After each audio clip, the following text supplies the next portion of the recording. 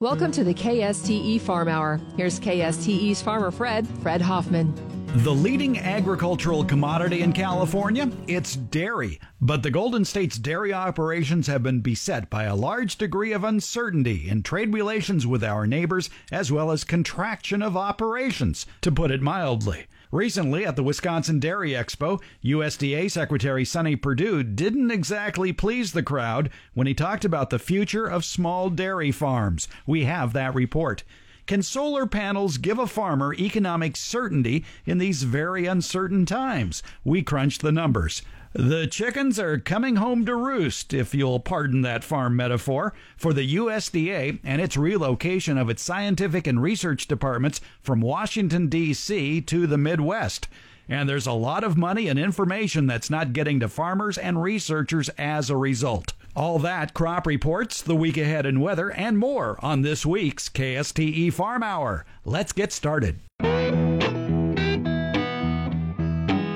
The Wall Street Journal reports that farmers are embracing an alternative means of turning sunlight into revenue during a sharp downturn in crop prices. And that, of course, would be solar power. Tariffs have cut demand for American crops. Futures prices for several commodities are all trading around their lowest level since 2010. Farm bankruptcies have increased 13% in the first half of this year to the highest level since 2012, according to the American Farm Bureau Federation. Can solar keep farmers whole? Well, farmers have two options for adding solar power on their farms. They can lease land for energy companies to generate power to funnel electricity into the grid, or they can install their own solar panels to cut their own electric bills.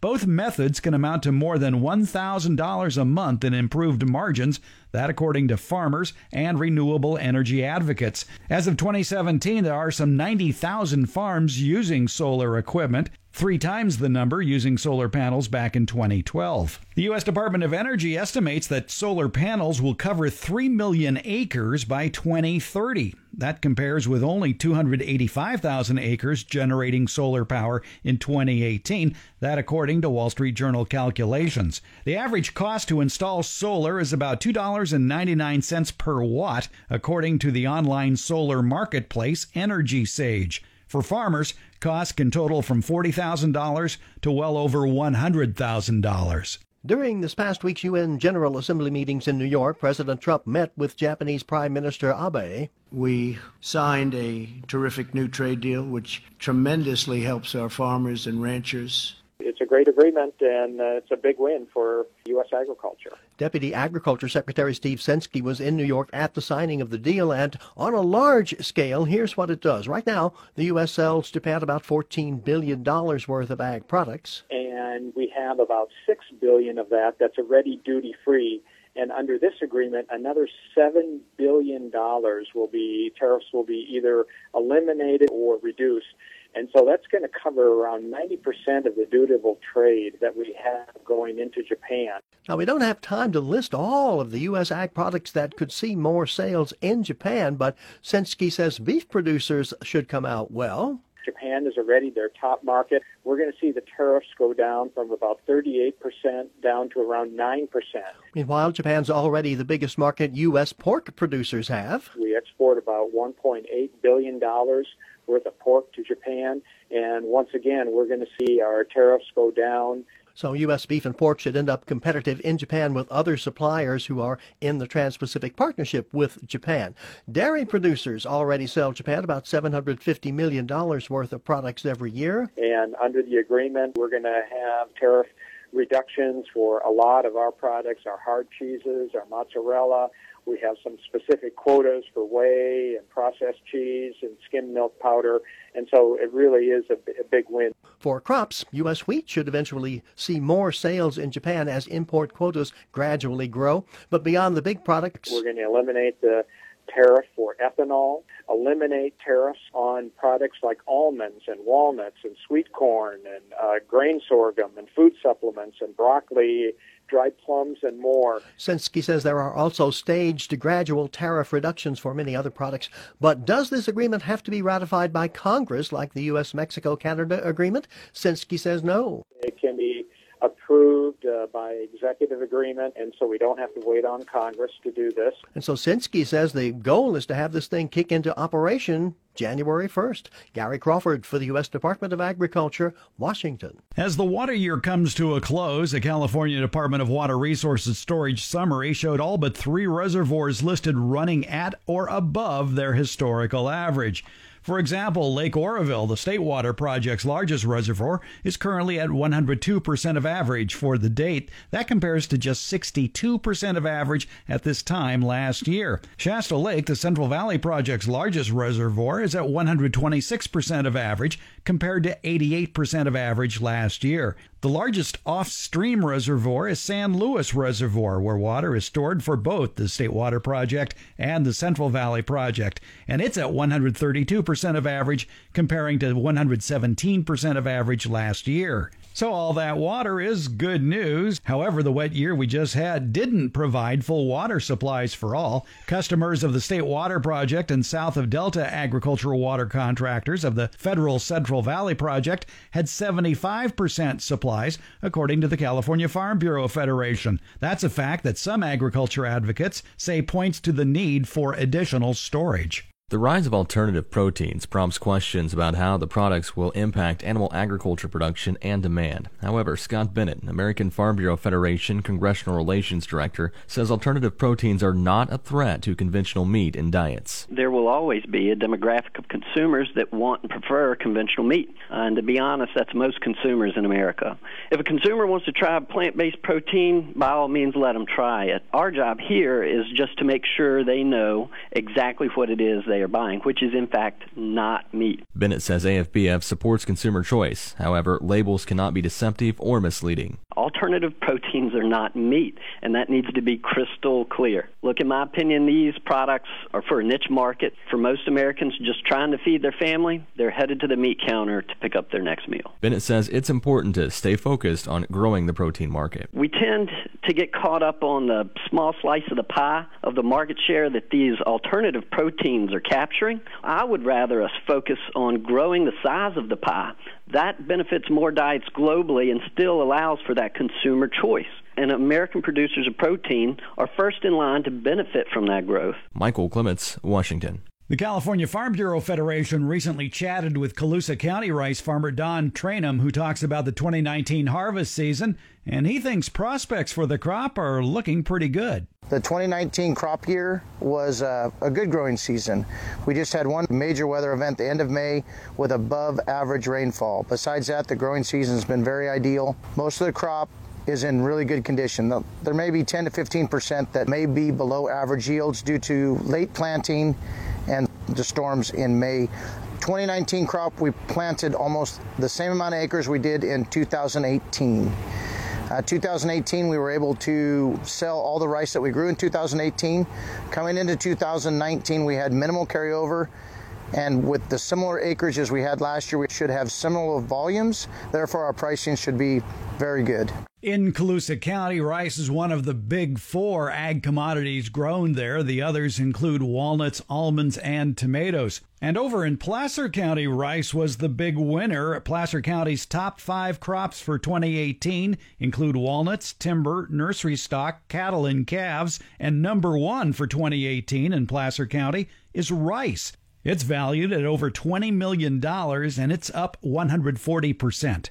Let's take a look at the weather ahead for the southern Sacramento and northern San Joaquin valleys for the period October 7th through the 14th. Looks to be mostly sunny skies. The week will start off warm with highs in the mid to upper 80s, lowering down to the mid to lower 80s by the end of the week, maybe even some upper 70s. Overnight lows for the most part will be in the low 50s. If you're looking for a chance of rain, according to AccuWeather, the next chance of rain for us is about October the 28th. Here's this week's California crop report. In Tulare County, cotton balls were opening and fields were being sprayed with defoliants. Alfalfa continues to be cut, dried, and baled. Fields of harvested corn and sorghum are being fertilized and prepped for winter forage.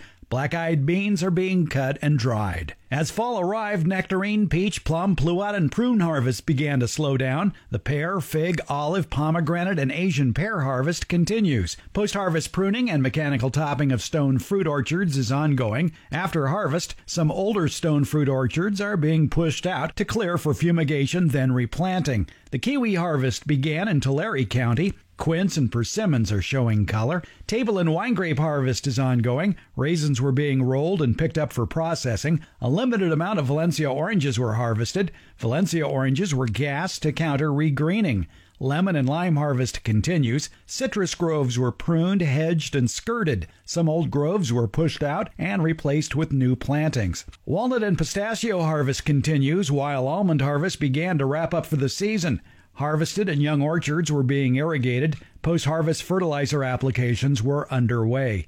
Over in San Mateo County, the fall squash and leeks are being harvested. In Colusa, Sacramento, Solano, and Yolo counties, the processing tomato harvest is winding down due to muddy conditions. In Tulare County, cucumbers, squash, tomatoes, and bell peppers are being sold at farmers markets. Foothill rangeland and non-irrigated pasture were reported to be in fair to poor condition. Irrigated pasture is in good to excellent condition. Recent precipitation in the North State improved pasture conditions. Supplemental feeding of cattle is ongoing.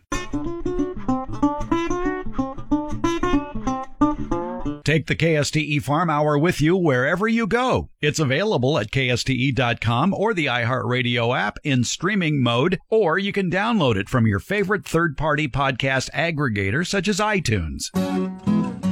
Okay, here's a quick quiz. What's the biggest dairy state in the United States? No, it's not Wisconsin. It's California. California continues to be the nation's leading dairy state. The Golden State sale of milk and cream totaled $6.5 billion in 2017. That's up from just a little over $6 billion in 2016. Wisconsin's the runner-up state, followed by New York, Idaho, and Texas. The top 5 dairy states account for over 55% of total U.S. dairy receipts. California ranks number 1 in the U.S. in the production of fluid milk, butter, Hispanic cheeses, dry buttermilk, and non-fat dry milk. Now, Wisconsin does have one big bragging point. They can continue to wear those wedges of cheese on top of their heads because California continues to be second in total cheese production behind Wisconsin. Now, why are we talking California versus Wisconsin here? Well, we're not really. We're talking about the problems in the world of dairy throughout the United States.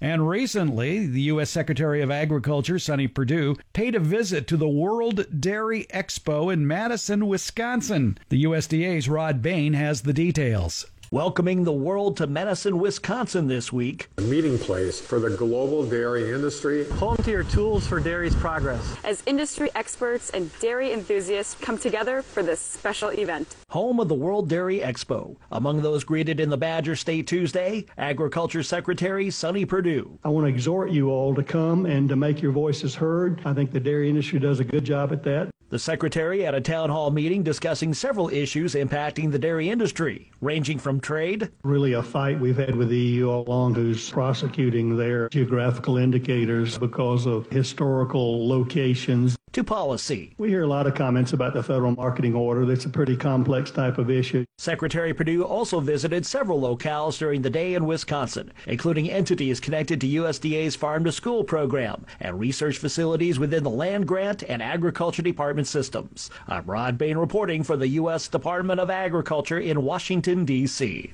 Let's go a little deeper into what Sonny Perdue had to say to the Wisconsin dairy farmers at that Open Town Forum recently at the World Dairy Expo.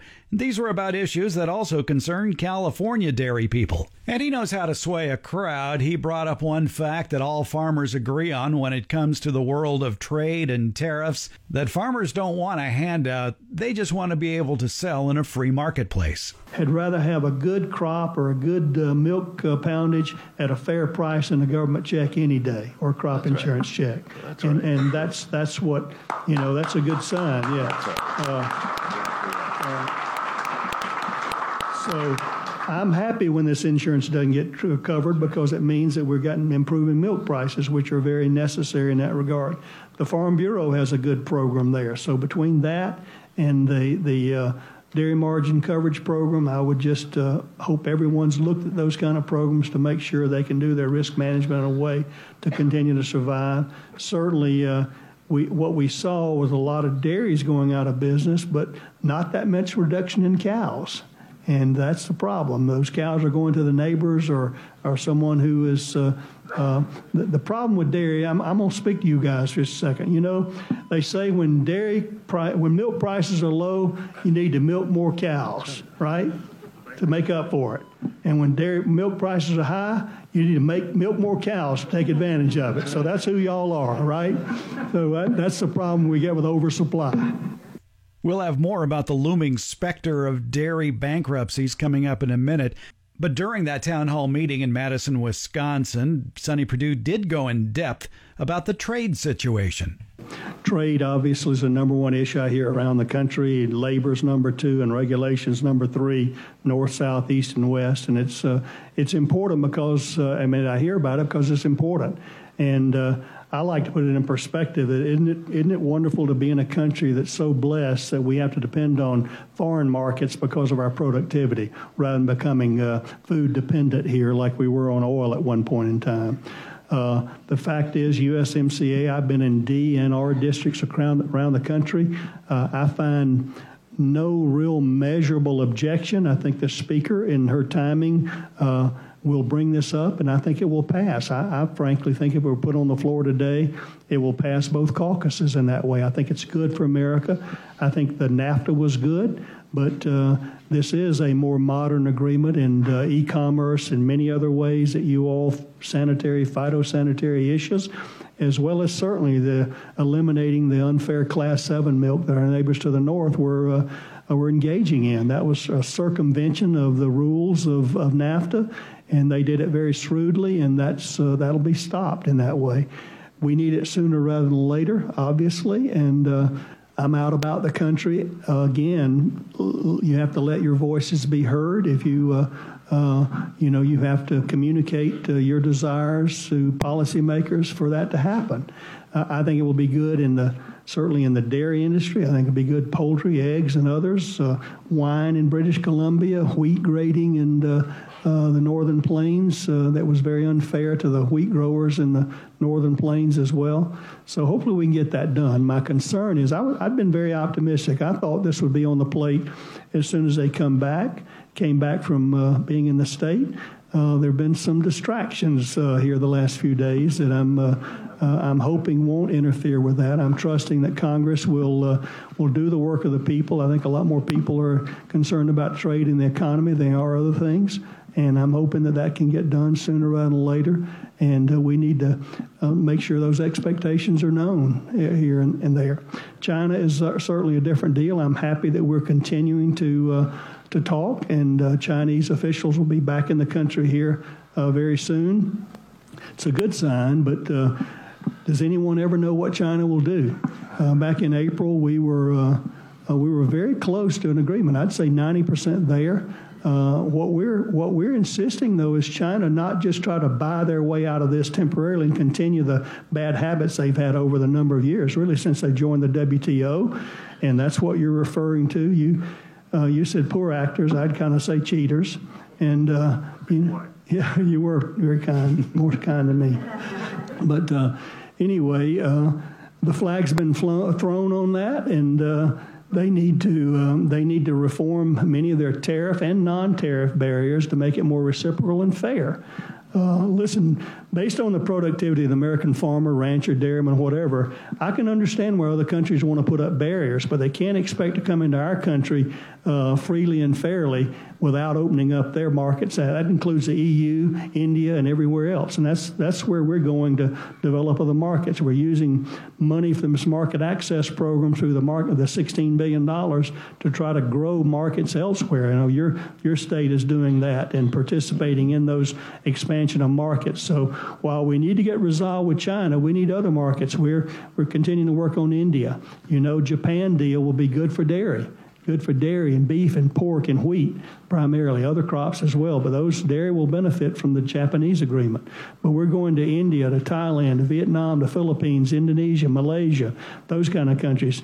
Ted McKinney, our Undersecretary for Trade, has been on the road for 10 days knocking on doors saying we want to do business. And that's what it's going to take to develop other markets all around the world. And I would love the day when we don't have to become dependent upon China like we had worked ourselves into a dependence upon the China a market that way where we can trade fairly and frequently. Commerce does best when the buyer and the seller have an equal stake in the equation. They kind of toyed us into being more dependent upon their markets than they were on us, and that's what the problem has been. So thank you for your comments. Well, as you might imagine, the dairy farmers who left that World Dairy Expo at Madison, Wisconsin after listening to the USDA secretary didn't go home very happy. Several Wisconsin farmers told the Associated Press that they left the event feeling even more discouraged. Now, about the bankruptcy situation. It's pretty tough times in Wisconsin. Wisconsin has lost 551 dairy farms so far this year after losing 638 in 2018. That according to Wisconsin data. Here in California, the situation isn't much better. By the end of 2017, there were 61 fewer dairies here. In 2016 and 2015, California lost 46 and 32 dairies, respectively. Now, what about that bankruptcy? Well, as he was leaving the meeting, he was stopped by an Associated Press reporter and asked about the future of small family dairy farms. He told them that the family dairy farm may not be able to survive as the industry moves towards a factory farm model. He says it's getting harder for farmers to get by on milking smaller herds. He told the Associated Press, in America, the big get bigger and the small go out. Perdue said, I don't think in America we or any small business have a guaranteed income or guaranteed profitability. Just like California dairy farmers, Wisconsin dairy farmers also have a host of problems, including declining milk prices, rising suicide rates, the transition to larger farms with hundreds or thousands of animals, and, of course, Donald Trump's international trade wars. The Washington Post reports that the relocation of 2 Agriculture Department agencies out of Washington, D.C. has delayed the publication of dozens of research reports, squelched early-stage studies, and halted the release of millions of dollars in funding. At the direction of Ag Secretary Sonny Perdue, 2 scientific agencies, NIFA, that's the National Institute of Food and Agriculture, and the ERS, which is the Economic Research Service, moved to Kansas City this past summer. Employees at NIFA manage a $1.7 billion portfolio of scientific funding. ERS is a federal statistical agency whose experts study agricultural trade, farming, and rural America. Perdue claimed that the move was done to put those researchers closer to the farming communities and that it would save money. Others, however, claimed it was a political move meant to squelch scientific studies or research that ran contrary to the Trump administration's beliefs. Staff numbers at both agencies have plummeted about 75% since that relocation.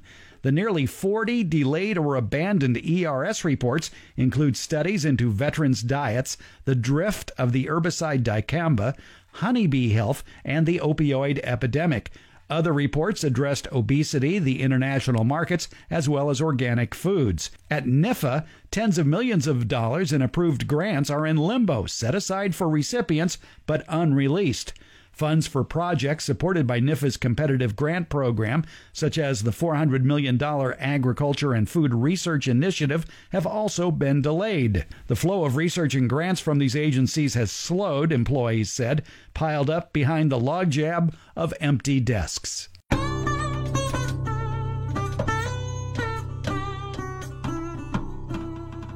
The Food Safety Modernization Act is now in effect. Part of that act is called the Produce Safety Rule. That's going to regulate the production of nearly all fruits, nuts, and vegetables, basically making sure that farmers are minimizing the transfer of any foodborne illnesses. However, there are exemptions for some farms, including those farmers who are selling processed foods such as jams and wine. The CDFA's Produce Safety Program Supervisor, Michelle Phillips, explains. So we are really focused on the educate before and while we regulate as part of our produce safety program. And so we want to make sure that we're educating the farmers on what to do on the farm, what practices that they need to have in place, as well as educating them on exemptions that are available. For instance, if you grow produce that is grown for personal consumption, then you don't fall under the produce safety rule. Also, there's a range of about 30 products that are rarely consumed raw, produce such as sweet corn, okra, pumpkins, potatoes. Those things are not covered because FDA deems that those are generally not eaten raw. In addition, you have a processing exemption. So if your food goes to commercial processing, such as tomatoes or peaches that are grown specifically for canning purposes, then those receive a commercial processing exemption because they have a kill step that kills pathogens that are likely to cause foodborne illnesses. In addition to that, FDA came out with discretionary enforcement authority or a decision on almond crops such as dried beans and peas and wine grapes. A lot of those industries addressed FDA to say, hey, we have processing that we do for these wine grapes. They have a fermentation process that produces wine, and so that introduces the kill steps. So those products are exempt from the produce safety rule. For more information about the produce safety rule, visit the website cdfa.ca.gov/produce safety. And produce safety is one word. It's not as nutty as you think. Although it may seem almonds have grown in popularity with consumers in just recent years, they've actually been a popular staple for quite some time. Almonds actually have been popular in trade for thousands of years. The earliest varieties of almonds were actually found in China. They were carried by traders down the ancient Silk Road to Greece, Turkey, and the Middle East. With USDA vegetator Chantel Oyi also noting almonds' place pertaining to the Bible, King Tut, and the Roman Empire. And almond growers and those supporting them, like Darren Williams of the California Almond Board, say what makes their commodity popular these days is not just nutritional benefits or their complementary nature to your favorite chocolate candies. Because we don't only produce the kernel that you eat, but we also produce the shell that's encased in, which is used in livestock bedding and has potential uses in recycled plastics. I'm Rod Bain. And coming up, a fun look at almonds in this edition of Agriculture USA. Performing on a program like this, the Almond Brothers. Yeah, okay, bad pun there. But then again, the original group name of the Southern Rock Trailblazers was just as punny. The Almond Joys. A-L-L-M-A-N Joys. Get it? Almond Joys? In any event, there has been much joy over almonds over the years. Here come the almonds. Boy! Almond joy. Even going further back than that classic 1950s television commercial. Almonds actually date back pretty far. There's reference in the Bible when Jacob was asked for his sons to go to Egypt. He told them to take some fruits, and he also mentioned bringing pistachios, nuts, and almonds. Later, King Tut took several handfuls of almonds to his grave. It was known to nourish the body, and it was supposed to help him on his journey in the afterlife. That's Chantel Oyi, one of USDA's veggiecators, with a history lesson about almonds. Continuing with that theme, ever wondered why candied almonds are usually part of many wedding ceremonies? The Romans actually used almonds as a fertility charm, which they showered newlyweds during their wedding. So yes, the popularity of almonds goes back centuries. Oyi says much of its popularity comes from being a confectionery ingredient. Chocolatiers actually use 40% of the world's almond supply as an ingredient in their chocolate-based recipes. But in recent years, the growth in almond consumption comes from both an expansion of value-added products, such as beverages, flours, toppings, and butters, as well as promotion of health benefits from eating almonds. Almonds have very high quantities of vitamins and minerals, such as manganese, zinc, copper, vitamin E, vitamin B, and phosphorus. They also help slow the absorption of sugars and carbs, which has been shown to improve the effects of heart health, diabetes, and weight management. But you want to know something really nutty about almonds? Technically, they're not a tree nut. Almonds are actually encased in a fruit from an almond tree. And what happens is the nut itself is actually the seed. So therefore, it's actually referred to as a stone fruit. If you're familiar with peaches, plums, apricots, these are all botanically considered stone fruit. However, they're considered a nut in a culinary sense. Yet almond products are more than culinary. Darren Williams represents the commodity marketing order in charge of promoting and establishing new markets for almonds, the California Almond Board. And he points out in the minds of the almond industry, there are 4 crops in one within the almond tree. There is the edible nut, and the shell and casing used in products ranging from livestock bedding to recyclable plastics. Then there's also the hull, or the fruity part of the almond that's around the shell. And there's sugars in there that right now they're used a lot in cattle feed in the dairy industry in California, but there's some potential to use those sugars in different food applications. And as for the tree itself, when the orchard ends its productive life cycle after about 25 years, you can take that entire tree and chop it up and reincorporate it into the soil, or even use it to make cellulosic ethanol, which is an exciting kind of new area for the use of that woody biomass. Although originating in the Middle East, California produces more than 80% of the world's almonds. And with demand for almonds continuing to grow among global consumers and challenges such as water management also growing among producers, Williams says it's up to his industry to become as sustainable as possible. All of that depends on research. The research has to be done to show that it works, that it's beneficial to the grower as well as to an end user. And the Almond Board of California funds a lot of that research, cooperation with researchers at UC Davis and other land-grant universities, and USDA, of course. This has been Agriculture USA. I'm Rod Bain reporting for the U.S. Department of Agriculture in Washington, D.C. Well, here's something I don't think I have to remind you about. Nearly 1/3 of California's rural roads rate in poor condition, the second highest percentage in the nation. That according to an annual report from a transportation group. According to the California Farm Bureau Federation, for farmers and ranchers, that can mean delays and danger in moving crops and livestock to market.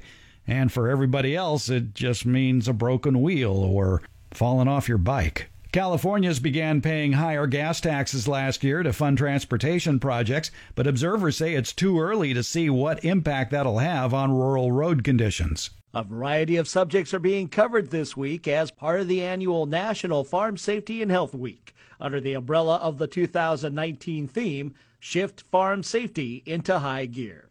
In addition to a proclamation signed last week by President Trump and encouragement by Agriculture Secretary Sonny Perdue to recognize farm safety as an essential part of our nation's role as the world's largest producer of food, feed, and fiber, organizations such as the National Educational Center for Agricultural Safety are producing daily webinars on topics such as farmer health, health and safety for youth in agriculture, and tractor and rural roadway safety. Messages mirrored in online content, such as this Illinois Farm Bureau video. Farmers need to remove dirt and debris from the SMV emblem, lights, and reflective markings. This increases visibility, and these safety features can be more visible for motorists on the roadway. I'm Rod Bain reporting for the U.S. Department of Agriculture in Washington, D.C. Well, I know you're all waiting to become hemp-growing millionaires, but keep on waiting. The USDA could release this month long-awaited regulations for industrial hemp production, which were legalized under the 2018 Farm Bill. Growers and processors have since been stuck in regulatory limbo. The USDA has already issued guidance on importing hemp seeds, transporting the plant across state lines, and other areas where the lack of national rules is creating legal headaches. More people these days are familiar with the term sustainable agriculture. It's the implementation of practices on the farm level designed to reach a variety of goals, such as natural resource conservation, input reduction, and production that could lead to improved profitability. But have you ever heard of the term regenerative agriculture? There are a lot of individual farmers out across the country that were really starting to incorporate new practices, but very old as well. Those practices that were really at the turn of the last century that our forefathers were utilizing, and that was in the area of what we now term as regenerative agriculture. Practices, as Bill Buckner, former president and CEO of the Noble Research Institute, explains, such as cover crops, biodiversity, composting, minimum soil disruption. Sounds like sustainable ag, doesn't it? So what is the difference between regenerative and sustainable farming? Regenerative agriculture is really taking a look at the entire system, the biological system of your farming or ranching operation. And if that means starting over in a rehabilitation process or a regenerative process, then so be it. Put another way, sustainable is just that, maintaining the same level of production, conservation, profitability, or whatever goal the ag producer chooses. Regenerative agriculture applies management techniques, many of the same used by a producer practicing sustainability, to restore systems to improve productivity.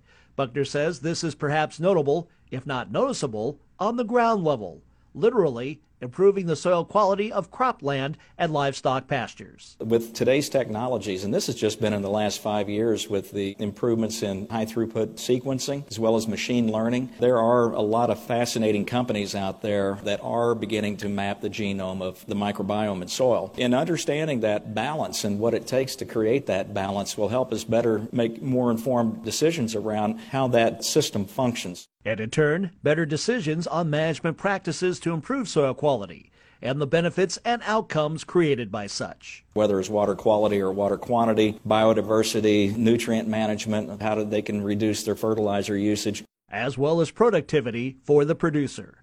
I'm Rod Bain reporting for the U.S. Department of Agriculture in Washington, D.C. We're talking with Roger Snell. He's with Park Greenhouse. They specialize in house plants. And Roger, we're here at the NorCal show. What plant is attracting the interest of all these retail and wholesale outlets that are visiting here? Everybody's been asking about our fiddle leaf figs.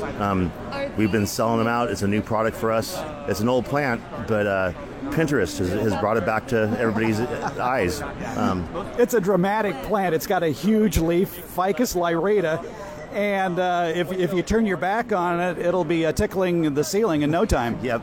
It's a good plant. Just don't overwater it, and it's a solid plant to grow. It does reach for the sun, and so wherever the sun is, you got to turn it and keep it turned. Okay, like I say, big dramatic leaves. It doesn't get that wide, though. It gets taller than wide. Yeah, it's very horizontal and or vertical. But it's a great plant, and Pinterest has started a lot of people into houseplants now. All my nurseries that I sell to are going through so many houseplants, it's unbelievable. It's like the old days. What plants are they asking for? Everything. Like the string of hearts, an old plant, and they just want all they can get of them. So string of hearts, I mean, it looks kind of like a creeping Charlie. Yeah, like creeping Charlie, heart-shaped leaves. They get kind of a variegation to them. A little innocent flower that doesn't really show much. Other things like the string of pearls has been really big again, and string of bananas. We're just selling a ton. And just like the name implies, it's a cascading plant. The string of pearls look like green peas on the plant, and the string of bananas, like green bananas. Yeah, it's a cool plant. Yeah. Easy to grow, succulents. You don't need to water them much. They can't take full sun. Everybody thinks that they grow them in full sun, but no, they need some shade, especially in our Sacramento area. Now, you spoke about heart-shaped leaf. I'm staring at one right here. Is this making you come back to anthuriums? Anthuriums, yeah. Was it Hawaiian love plant? Yeah. All the old plants for people are wanting. I mean, we'll probably have to start growing piggyback plants again or something. No coleus? Yeah, we still do a lot of coleus too. But even they're coming out with all these new Dieffenbachias. This one's called Camouflage. It's a chartreuse with dark green spots all through it. Yeah, it's a great mottled effect. It's sort of a light lime green leaf with these dark green spots. It's like somebody took dark green paint and threw it on the leaf. Yeah, it does look like that. Yeah. And then the Sansevieria, the mother-in-law tongue, and the snake plant, another popular plant. Now, the beauty of a snake plant like that is, I like to call it a bachelor pad plant because it's for the person that wants houseplants but doesn't want to take care of them very much. Yeah, and the designers love them because it has real upright growth, really kind of a architectural form. It looks mid-century modern. With a good pot, it would be beautiful in a nice house. Exactly. The mother's-in-law tongue or snake plant, interesting plant that is making a return. Now here's an old plant that may be making a comeback. I'm seeing it in my neighborhood a lot, and I'm even seeing it, people trying it as an outdoor plant up here, and that's always chancy, and that's the Ficus benjamina, the weeping fig. I know, yeah. I saw them when I was driving up here. I grew up with them in L.A. when I was a kid, and they were a front yard tree. Yeah, but here, I mean, they don't like temperatures below 40 degrees. No, not at all, no. But they're attractive. Yeah. Now, the one thing about the weeping fig is if you change its environment ever so slightly, it will drop leaves. But then what happens? It grows more leaves. Yeah. No, you just move it 3 feet from the spot it was in, it'll drop all its leaves sometimes. But they will grow right back. Just don't overwater them. Okay. Yeah. A lot of great houseplants that don't require much care. Like I said, I like to call them bachelor pad houseplants. And any more bachelor plants here? Well, the umbrella plant. Umbrella plant's really easy. Well, I love the Hypoestas for outdoor, for shade areas, for like an impatient spot and stuff. But they're a good houseplant too. They're a pink with green veins. Yeah, really attractive. It reminds me of a low-growing coleus, if you would. Yeah. So would this be planted outdoors as an annual? Yeah, as an annual. In the shade? In the shade, or as a houseplant in a nice window or bathroom. And again, that's called Hypoestus. Yeah. All right. It's a beautiful little plant. I like that. Ponytail palm. Tell me about that. It's a good plant. It has a large bulb down the bottom, and then it comes up with a palm frond look to it. It's a very attractive plant. They get quite huge. You can see some in large containers that the bulb on the bottom would be, 12 to 18 inches wide and stuff. As that bulb gets more constricted, will the plant flower? I've never seen one flower. Have you? No. No, I've never thought of that, but no, I've never seen a flower. All right, so that's the ponytail plant. So I guess it would need repotting then every now and then to a slightly larger pot. Sure, and most plants do. I definitely. A lot of times, from my experience, when people brought in a plant that was suffering like a house plant, it was the biggest problem was that it was root bound and it needed a larger pot. Yeah. Roger Snell, Park Greenhouse. A lot of great house plants here. Thanks for a few minutes of your time. Thanks, Fred. It was a pleasure. Thanks for listening to the KSTE Farm Hour. Heard every Sunday from noon until 1 p.m. Pacific Time. And available anytime as a podcast. Download it at kste.com.